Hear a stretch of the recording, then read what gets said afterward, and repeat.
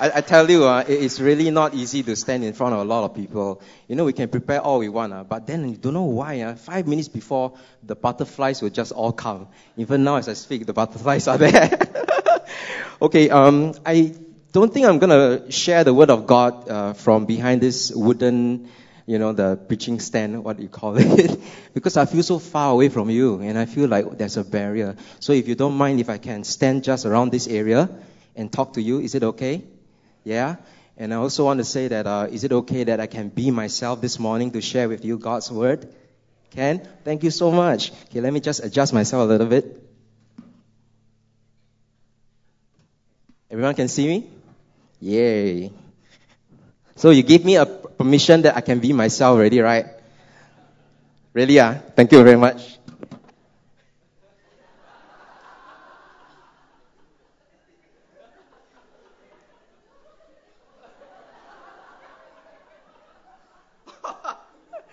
I tell you.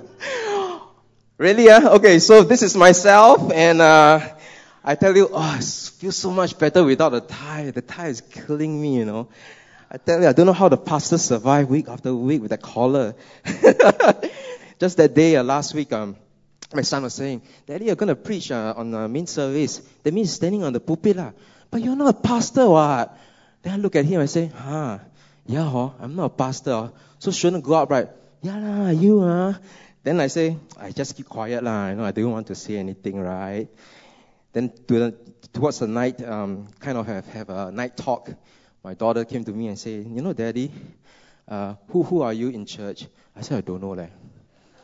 Suddenly you ask me this kind of question, my identity suddenly disappear. Who am I in Christ, etc. So I said, I don't know. What about you, Vanessa? I call her Nessa. What about you? What do you think I am? I say, Daddy, I think you are a pastor. Wow. I say, are you serious? You think like that? Why do you think that I'm a pastor? I don't know. It's just a feeling. I tell you, there and then at that point of time at night, right, my heart just melted and I just kind of teared, because the lights were turned off and I say, thank you for saying that to me, let's sleep. But, sometimes adults, we need affirmation as well. It's not just the youths. And I stand before you this morning, not as a PTM. I stand before you this morning actually as a father. That's why, being a father, right, we want to really take care of our family. Right? Being a father is that we hope that our family, especially our children, know the ways of God. Amen? Yeah, let's pray, and then we'll go into it. Father, we would like to come before you at this moment. We want to pray, and Father, we want to know you as our Heavenly Father. We want to know you as our Daddy God. We don't just want to call you God. We want to call you Daddy. We want to know you as our Heavenly Father. And this morning is about you. Holy Spirit, we know that you're here. Holy Spirit, we pray that you take over. The words of yours, it's all yours. We pray that you bring the word into the hearts of everyone. In Jesus' name we pray. Amen. Yeah. So I was just told that that I have only 30 minutes to share.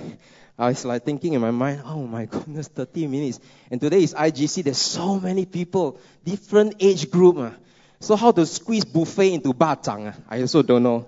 But I hope that everybody have a piece of the bacang to bring home, okay? So I'll start by talking to the adults, or rather those who can understand me deeper. Like what Josh has mentioned, in our youth ministry, we really do need help. That's why you see, last week, serve God, serve one another, right? So I'm actually wearing it because I want to encourage you to serve God and where God has called you to. If it's youth ministry, you really like to be with youths, you're interested, come and talk to us, me and Josh. We'll have a coffee with you. But Josh didn't say the other part. If you, in the end, you don't want, right, you pay for the coffee. Okay? Okay? So, without much further ado, I just want to talk to the children first. Children, are you around? Can you please raise your hands, or you can stand up because Uncle Gerald is short. I cannot see you. Are you around? Raise your hands. Do you have the kit with you? You know that kit, this IGC children's kit. It's a plastic piece packet with 3 things inside. Look behind Uncle. Coco Jeffrey, not Uncle. Coco Jeffrey. Do you have that, everyone? Yeah? Okay, so today we are going to do a little bit of activity. You look up the slide. Please turn to the next slide. Now take out the worksheet and you look at the one of the page. And before you continue with the page, I want you to look up there. What picture do you see? What do you see? You see a jungle, right? That's not vegetables. This jungle. Okay? And then you see the word lost, right? Now sometimes when we are at a place whereby we are lost in the jungle or you're lost at somewhere, what are the two things in your mind and what you know that you need to have to find your way around? You need to find your way around, right? Oh, you're lost. How? What are the two things? What do you think? Can you all shout out the answer? Map. Someone say map. Very good. The other one? Compass. Very good. Give the children a round of applause. Let's turn to the next slide. Yes, compass and map. So if you look at your worksheet, there's one page that says, what are the two things you need when you're lost in this world and somewhere where you're lost? Okay, there are blanks there. Fill up the blanks. The first answer is map. The next answer is compass. Parents, you can help them fill it up. And then you see the picture is actually black and white, right? You can color. That's why we give you color pencils. Okay? Okay? Next one. Maybe you turn to the other page. Sometimes, right, life is like a jungle. You understand, children? Huh? How can it be? Every day I'm in kindergarten, where's the jungle? Where's the vegetables? No, life sometimes can be like a jungle. As you grow up further, and adults will know this, life sometimes we are unsure where we are going. Correct, children? Sometimes your friend angry with you and you quarrel with them. Then they say, I don't want to friend you anymore. You cry. You go home, you tell your parent, I'm sad. You don't know what to do, right?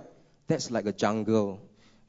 Sometimes maybe, you lost the $10 bill, the $10 note your mommy asked you to put in the piggy bank. Then the next moment you lost it. Xiao liao. How? And mommy is going to ask, where's the $10 I gave you this morning? Oh no. And you lost it. What are you going to do? Lost in the jungle suddenly. Correct?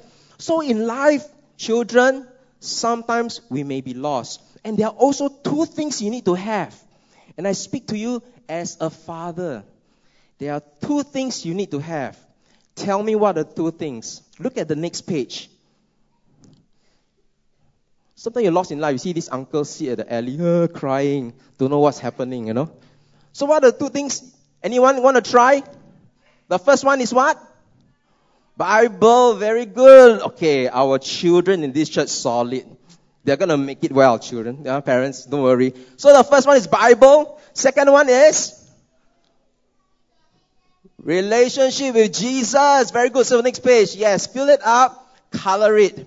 And I want to say this to you, children. Give me your attention.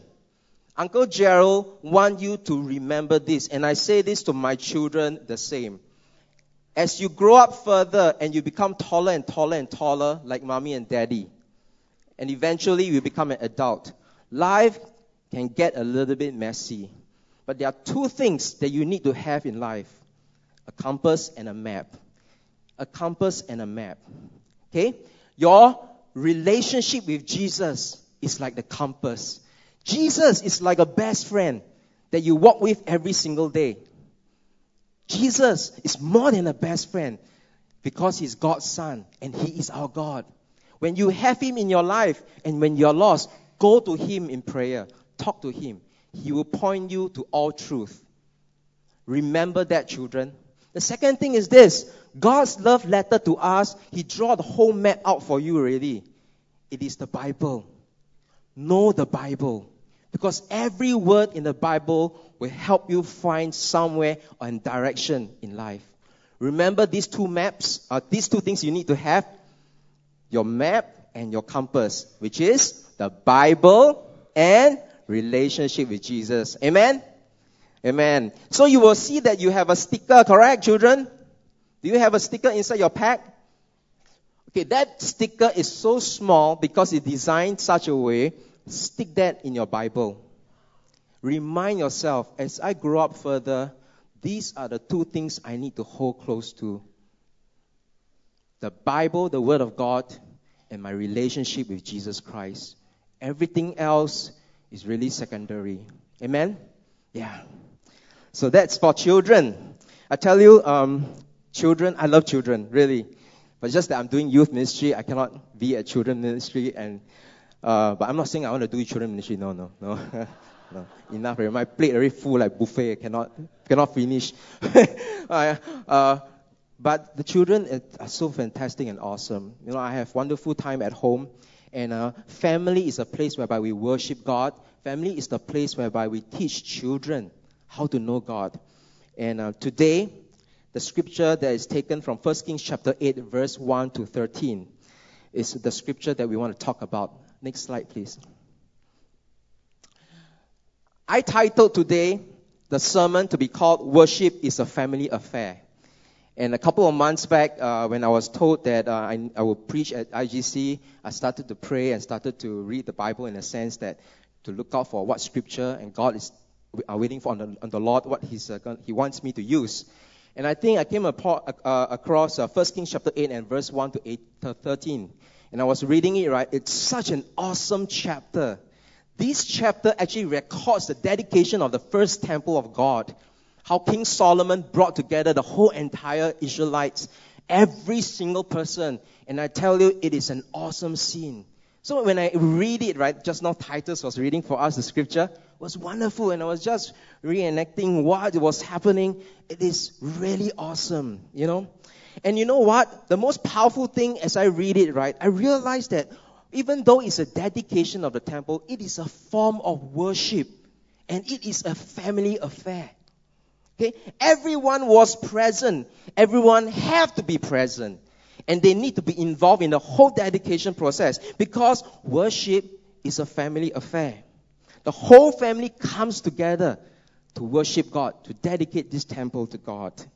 It was just when I read and then following that in the last few scripture, last few verses of verse 1 to 13, it describes this. When everybody have come together, worship, dedicated, and when the priests are done, the glory of God came down and filled the whole temple. Now, this to me is not an analogy. It is not a fairy tale. Something did happen. The cloud came and filled the whole entire temple, and the presence of God was so awesome that even the priests, that means the priests, like, us all, like pastor preaching up here, they cannot minister. It is so heavy, they have to crawl out. Can you imagine Pastor Anthony preached halfway, then, what happened? Then everybody start to feel, uncomfortable. And then it's not because his stomach ache or diarrhea. The presence of God came. You cannot continue. That, when the presence of God comes, the glory, that tangible presence is so powerful. Do you want that? I want that. I want that for our church. No doubt we will think logically, is it possible? We have never read any accounts of it. Is there anything that we know? No? But the Bible states that it did happen and it can happen again. Amen? Last week, we had a very mini Thanksgiving service, a small mini one, whereby the leaders and the pastors and the staff and all the representatives came together for a small mini Thanksgiving service. Thanksgiving, that whereby we dedicate this building because the A&A works are completed. Let's give a round of applause for the A&A team. It has been many months that we are talking about the rebuilding of the church, extension and everything finally is completed. And last week, we had that mini special Thanksgiving service. And we thank God and we honor God and we say, God, take it over. This is yours. And I believe that I didn't know that we're going to have it last Sunday. And then we are talking about 1 Kings chapter 8. I was going to preach about that. To me, there is a similar connection. That kind of made it very meaningful to me. So when I read 1 Kings chapter 8, it reminded me of the whole entire worship attitude that we need to have as a family of God, which can result in God manifesting His tangible glory in our midst. And I would like to share very humbly 3 points from 1 Kings chapter 8, verse 1 to 13. The first point is this, in my reflection. Worship is a family affair, and family means everyone is involved. Not a single one is left behind. And I tell you, Solomon, the first thing he did in preparation to dedicate the temple is that he gathered the elders of Israel, the heads of the tribes, the chief fathers of the children of Israel, that means all the fathers.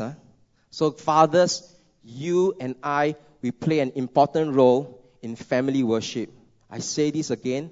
Fathers, you and I, we play an important role in family worship. And he also gathered all the men. Okay, verse 2. Therefore all the men of Israel assembled with King Solomon at a feast in the month of Ethanim, which is the 7th month. All the men. He didn't say all the men and women and children. He said all the men. So if you are a man but you're not a father or grandfather, you are important as well. I want to raise this awareness that we have a special responsibility on our shoulders. And they came together and they dedicated the temple. Now the first thing I say this, worship is a family affair, and family means everyone is involved. Not a single one is left behind. And it starts from the leadership. From verse 1 to verse 5, we see that the leadership is very important. We have been praying, right? There are pockets of us praying and say, God, let there be a revival in our church. Pockets of us. In fact, the pockets are becoming bigger. In recent times, we begin to see the tangible move of God. We have testimonies whereby people are healed. We have testimonies whereby miracles will happen. We also have an increase in number in prayer slots. In prayer meetings. So on the third Wednesday of every month, prayer and praise. Okay, last time there used to be less than 10 people. The last count, which was just last week, we had 29 people. 29 people hungry for God, coming together to pray. Something is moving in our church, and we need to get hold of it. Amen? Yes? So leaders, as I say again, is very important. But in leadership, in the perspective of God, it's not like what the corporate world sees. Corporate world says, I'm the leader, I'm the CEO, everyone follow me. But then in the eyes of God, right, leadership, if we do an audit trail, so-called, we trace back. Actually, leadership, the roots of leadership actually leads back to the family units. The role of the father. The role of the fathers. In the Old Testament, fathers play a very important role. Now, in the family units in the Old Testament, the fathers ensure the spiritual growth of the children, teaching them the ways of the Lord. Fathers' prayers have a special anointing as they pray a prayer of blessing and even prayer of protection over the children and family. The fathers have the authority to pass down birthright blessings. Okay? And the father figure, I would say, is the original leadership in the eyes of God at the micro level. Working upwards, the macro level, the leadership in the church. So leadership is to protect, take care of the things of God, move in tandem with Him, and bring the congregation to move together with God according to His will. Leadership is important because our responsibility is not just to take care of material things of God, but also ensure the congregation knows God, grows deep with God, and follow Him. Amen? So all of us who are in leadership position, that is our responsibility. And I want to say this to the youth leaders that's sitting in our midst. I want to say this. Please allow me to say this. I just want to throw this in.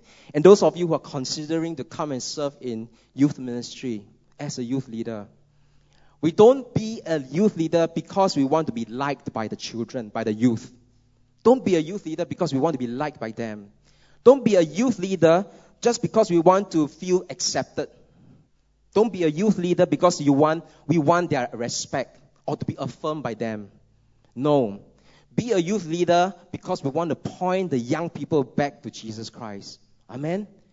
Stick to that direction, and then everything will fall in place. So worship is a family affair. Everyone is involved. Not a single one is left behind. That includes the rest of us.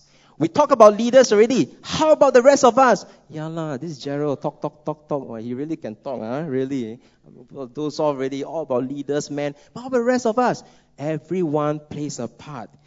Every person, children, young, old, everybody. That's why when we read verse 5, also King Solomon and all the congregation of Israel who were assembled with him were with him before the ark, sacrificing sheep and oxen that could not be counted or numbered for multitude. everyone comes together to dedicate the temple. I tell you, that's why the Apostle Paul in 1 Corinthians chapter 12, verse 12 to 31 knows this.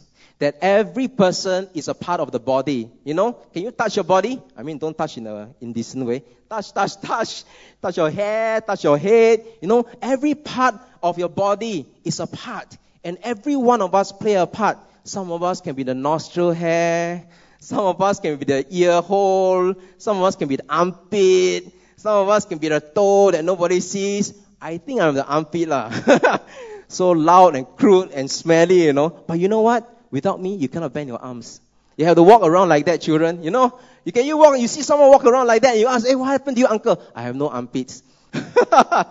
You know, so every one of us play a part. That's why every person have to be together in family worship. Point number 2, worship is a family affair. And the attitude of worship must be filled with overflowing thanksgiving and repentance. Just a very fast, fun thing, okay? From verse 5, I read again. Also King Solomon and all the congregation of Israel who were assembled with him were with him before the ark, sacrificing sheep and oxen that could not be counted or numbered for multitude. Wow, that's like a lot, right? But no number given. Yeah, a lot. A lot can be 20, 50. Can you imagine this whole sanctuary filled with 50 cows? Oh, wow. That's quite a scene, right? That's a lot. That's a lot. But in this verse, it doesn't say how much, how many. Okay, English can count. How many? Okay?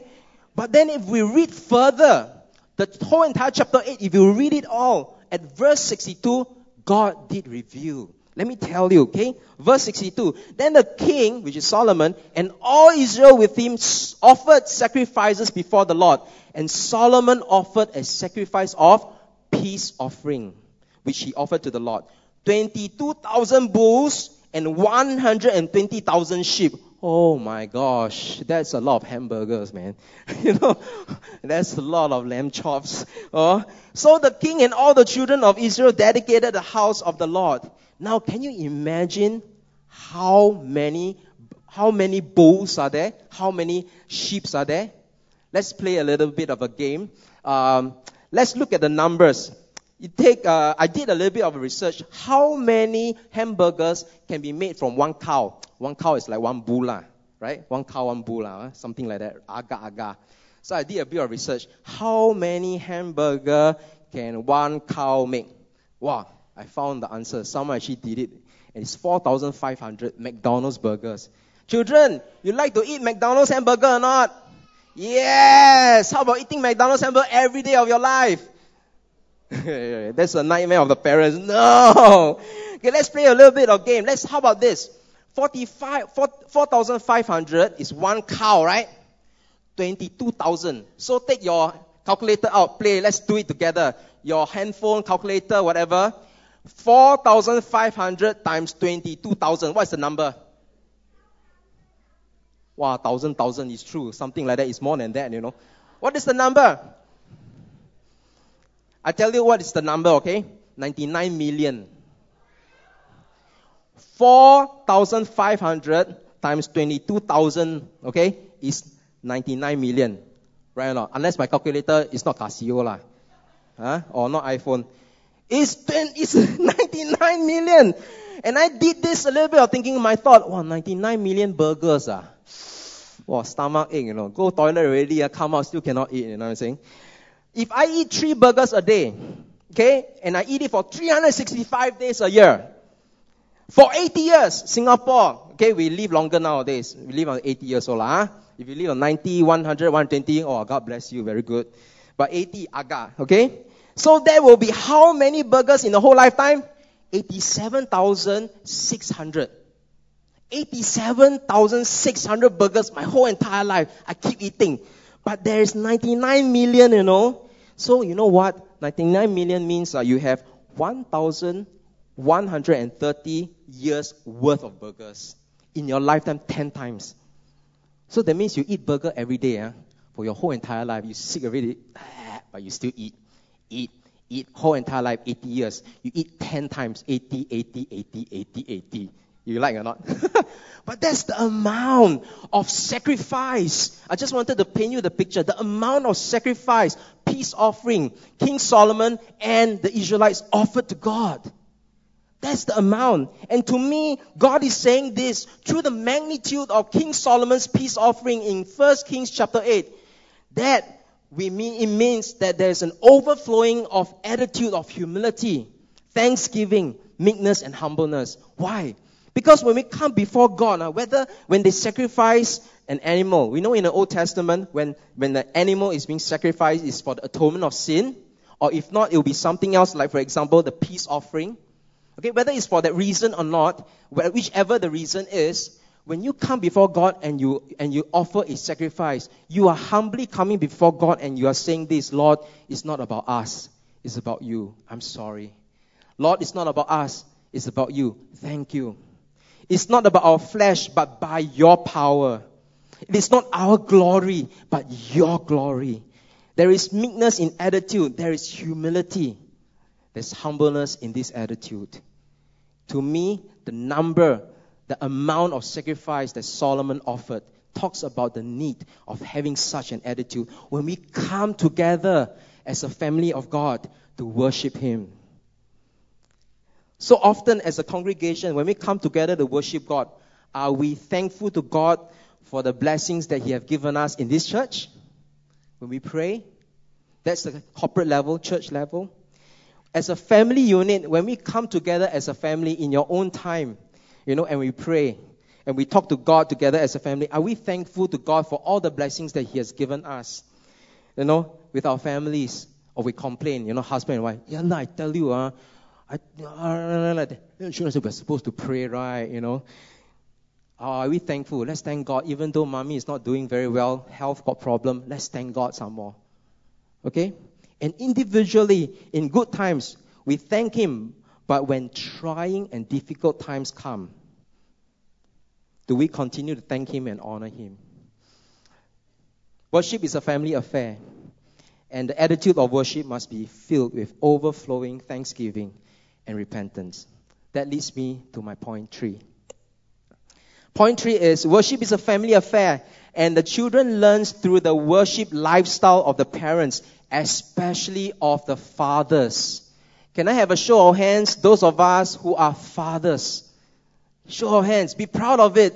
Fathers, raise up your hands. And if you're a grandfather, you are a father also, but you are a lieutenant colonel. We are major. You're captains. No, lieutenant colonel, I give you higher BG, okay? If you're grandfathers, you are that level. Okay?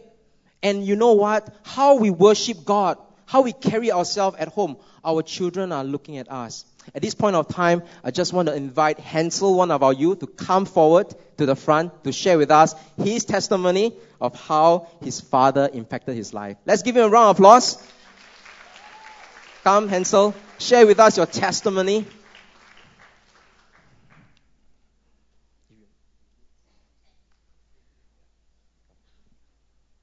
Hi guys. Hi, I'm Hansel. Hello, I'm Hansel. And I'm from 1030-5612 Boys, FG. And I would like to share my testimony about my father and how he has impacted my walk with God. I think we can all agree that prayer is a fundamental part of our Christian lives. And my father really touches on that. My father fetches me and my brother to school, and we started quite a distance away from school. So during the drive or waiting for the traffic light to turn green, he would pray with us and pray for our day and our week and for basically everything that comes to mind. And he also prays for us on the way home from tuition and stuff, yeah. And I think he has set an example for me and my brother and inspired me and him to speak to my Heavenly Father more. Other than this, my father loves to watch sermons on my home television, and as a result, the whole house can hear it when they walk into the living room. And like any curious boy, I'll sit down with him to watch the sermons for a while. And this accidental sermon watching has really strengthened me in what I believe in regarding our Heavenly Father. This not only impacted me, but my brother and my mom as well, which is a good thing. One last thing I'm going to share is about how my father impacted my life in my relationship with God. Was this going on a family trip to Israel with the church last year. And that trip really impacted my walk with God. My dad says that the Israel trip was to get me and my brother to, quote, experience the Bible and walk in the steps of biblical figures, unquote. And it was truly an awesome experience. Before the trip last year, I was pretty distant with God, and to be honest, I cared much more about what a student in this day and age would care about, his grades. But long story short, my family got prophesied on by an amazing friend in this church, which was how we had not been on fire for God yet. But if we were on fire, it would be really good. And after hearing that prayer, I just felt really surreal. And I kept praying for God to touch us and personally speak to me. And he did in youth camp last year.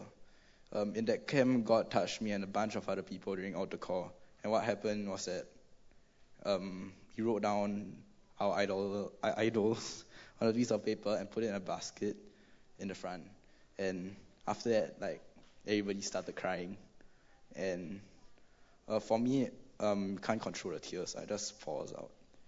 And during camp, God not only ignited my love for him, but also blessed me with a Christian community, which was a small bunch of really close friends, who I can now call my closest friends.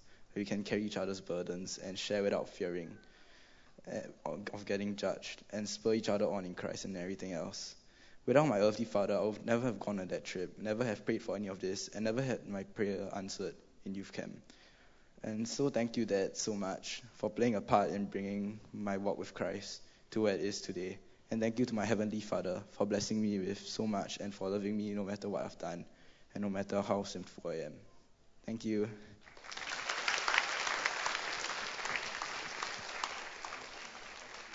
Okay. Thank you, Hansel. And that was wonderful. And we hear how his father, Hansel's father, Lincoln, impacted his life and showed by his lifestyle of what worship is unto the Lord. And Hansel's father and mother, parents are not here. They're going to come at 10:30, so I can't really identify them and honor them. I just want to say that my respect is to Lincoln, which is the father, what he's doing.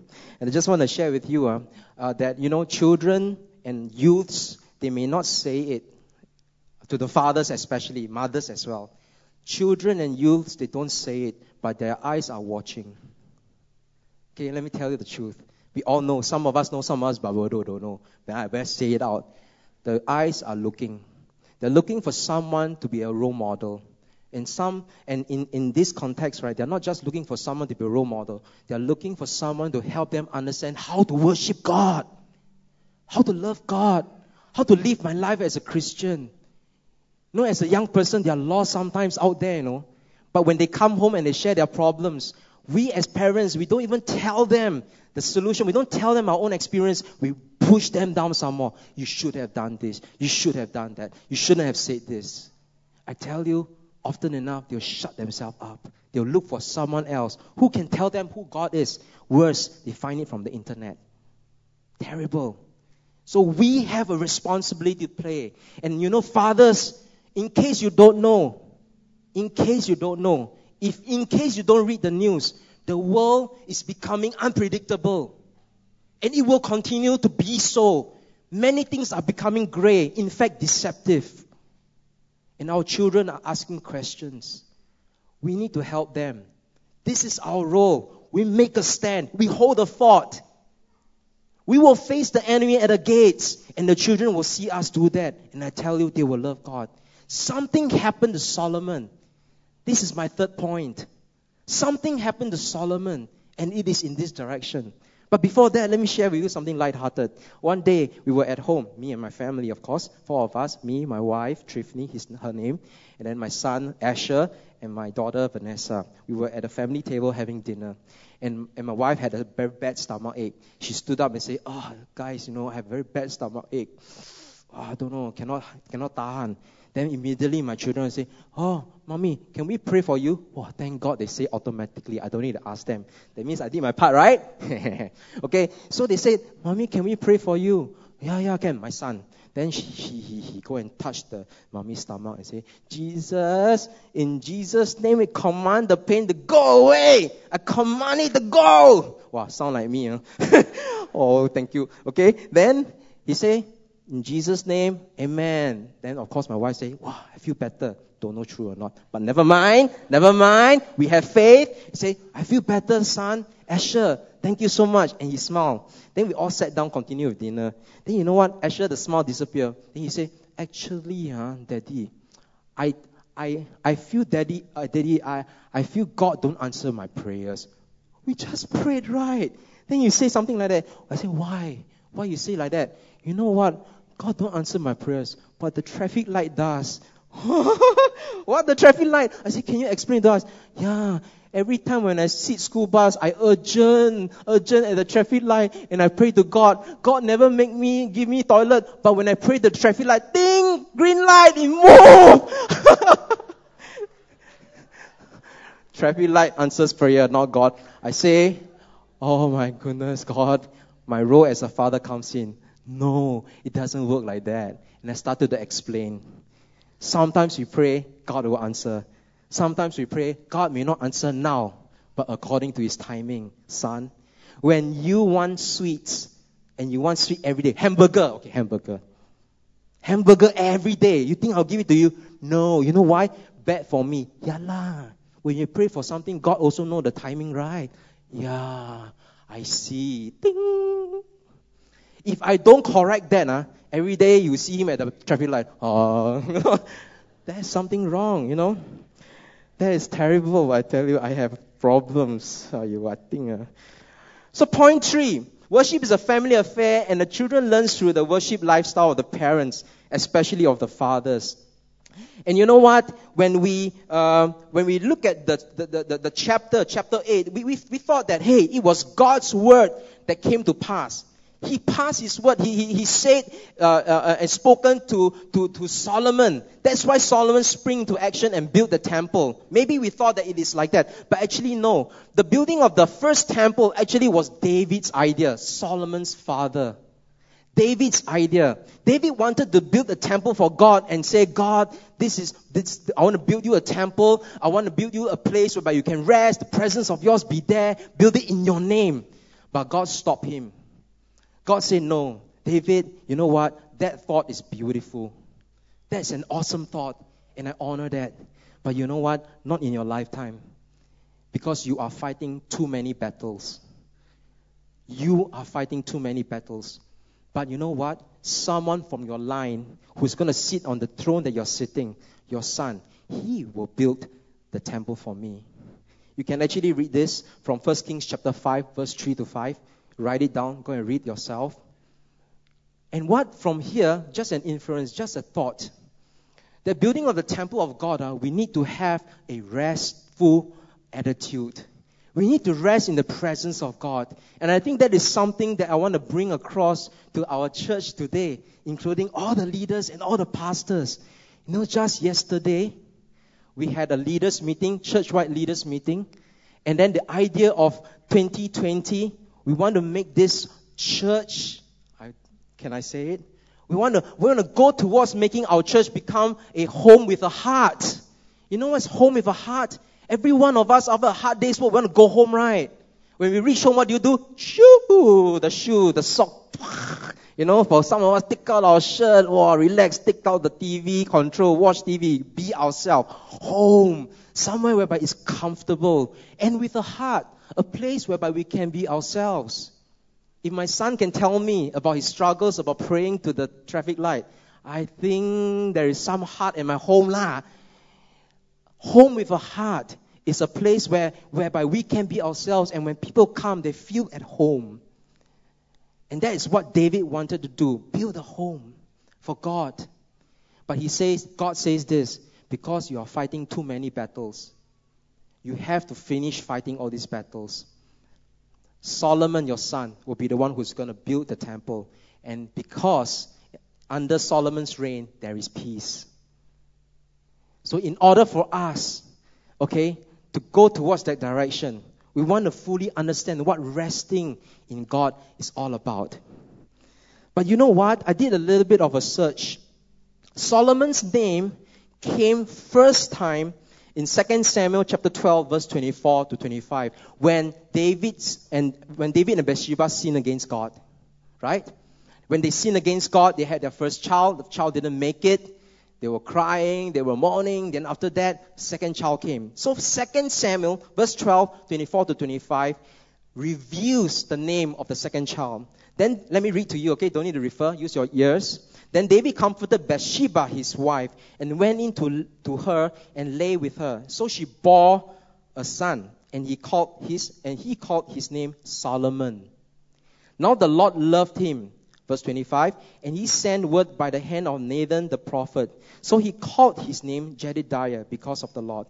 This is the first time Solomon's name was mentioned. And you know what? For the rest of the whole entire book, his name was not mentioned at all. Never again. First time mentioned when he was born. After that, no mention at all. I really searched. I went Bible Gateway, searched everything. The very next time that Solomon's name came and popped out again, it's in First Kings. Let me just go there.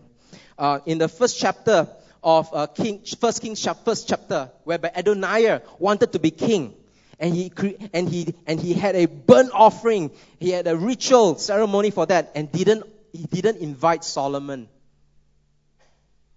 That was the time whereby it was mentioned again, the second time. And by then, Solomon is already an adult. So what happened to the childhood? No records at all. But you know what? I believe from the bottom of my heart, Solomon was observing David. Solomon was watching how David lead his life as a worshipper. Solomon was watching David, how David loved God. How David sang songs of praises unto God. Solomon was watching how he made decisions together with God. Solomon was watching how David loved God, respect God, honor God. And he, as the son, he said, that's my father. That's my father. Because from verse 14 onwards, 1 Kings chapter 8, verse 14 onwards, Solomon, after, the whole entire process, turned around to the congregation. He began to explain how this temple of God was built. In every part of his speech, he referred to David not as King David, but he said, David, my father. David, my father. And then when he proceeded to pray to God, he said, David, your servant, my father. Fathers, when we hear our children saying, that's my father. Not that we influence them to say it, but at moments whereby we catch them and someone asks them, who's your father? Are you proud of your father? Yes, that's my father. I tell you, something has gone into their hearts because they see something in us. And I want to say this also in closing. The Apostle Paul knows about this. The Corinthian church, 1 Corinthians, 2 Corinthians, we always do Bible study, right? Wow, the problems with this church, the sins, the disunity, jealousy, pride, everything. But actually, the crux of the problem is not these. The crux of the problem can be found in 1 Corinthians chapter 4, verse 14 to 16. Really. Let me read to you. I do not write these things to shame you, writing to the Corinthians. But as my beloved children, I warn you. For though you might have 10,000 instructors in Christ, yet you do not have many fathers. For in Christ Jesus I have begotten you through the gospel. Therefore, I urge you, imitate me, because I am your father. The problem with you, the Corinthian church, is not just the sins and all the competitiveness, all the jealousy and envy and everything. It is because everybody wants to do teaching. Everybody wants to lead. Everybody wants to do something. But nobody wants to father. Nobody wants to be a father to the church. This, to me, was a stark reminder that fathering is so, so important. At this moment, I just want to ask the worship team to come forward. Maybe take up the musical instruments. I'm going to close, actually. Sorry, my sermon is a bit messy, but you can get the gist of it. Holy Spirit will work. The last point is most important. Family worship is important. Family worship is important. And I want to read to you the 3 points again. From the account of the dedication of the temple, of how Solomon brought everyone together, starting from the leaders and the fathers of the tribes, fathers, chief fathers. And he brought the rest of the congregation, and they offered unto God the offering of 22,000 bulls and 150,000 sheep, if I'm not wrong. That's a lot. And the glory of God came and filled the whole temple, that even the priests cannot minister because the presence of God was so powerful. Something happened to allow all this to take place. Worship is a family affair. Stop playing.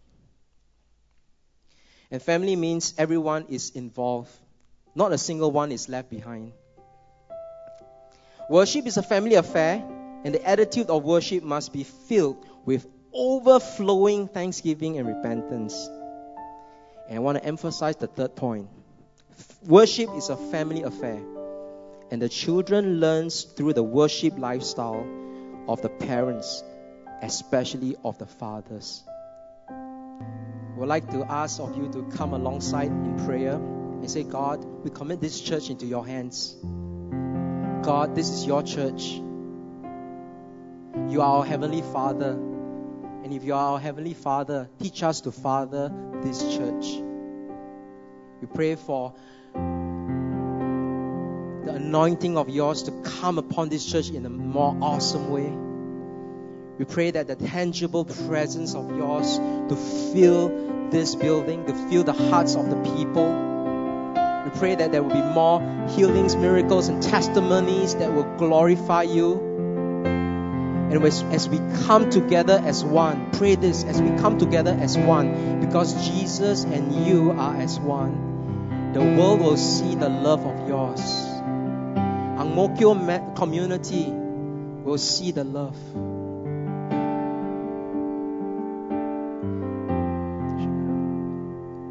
Pray.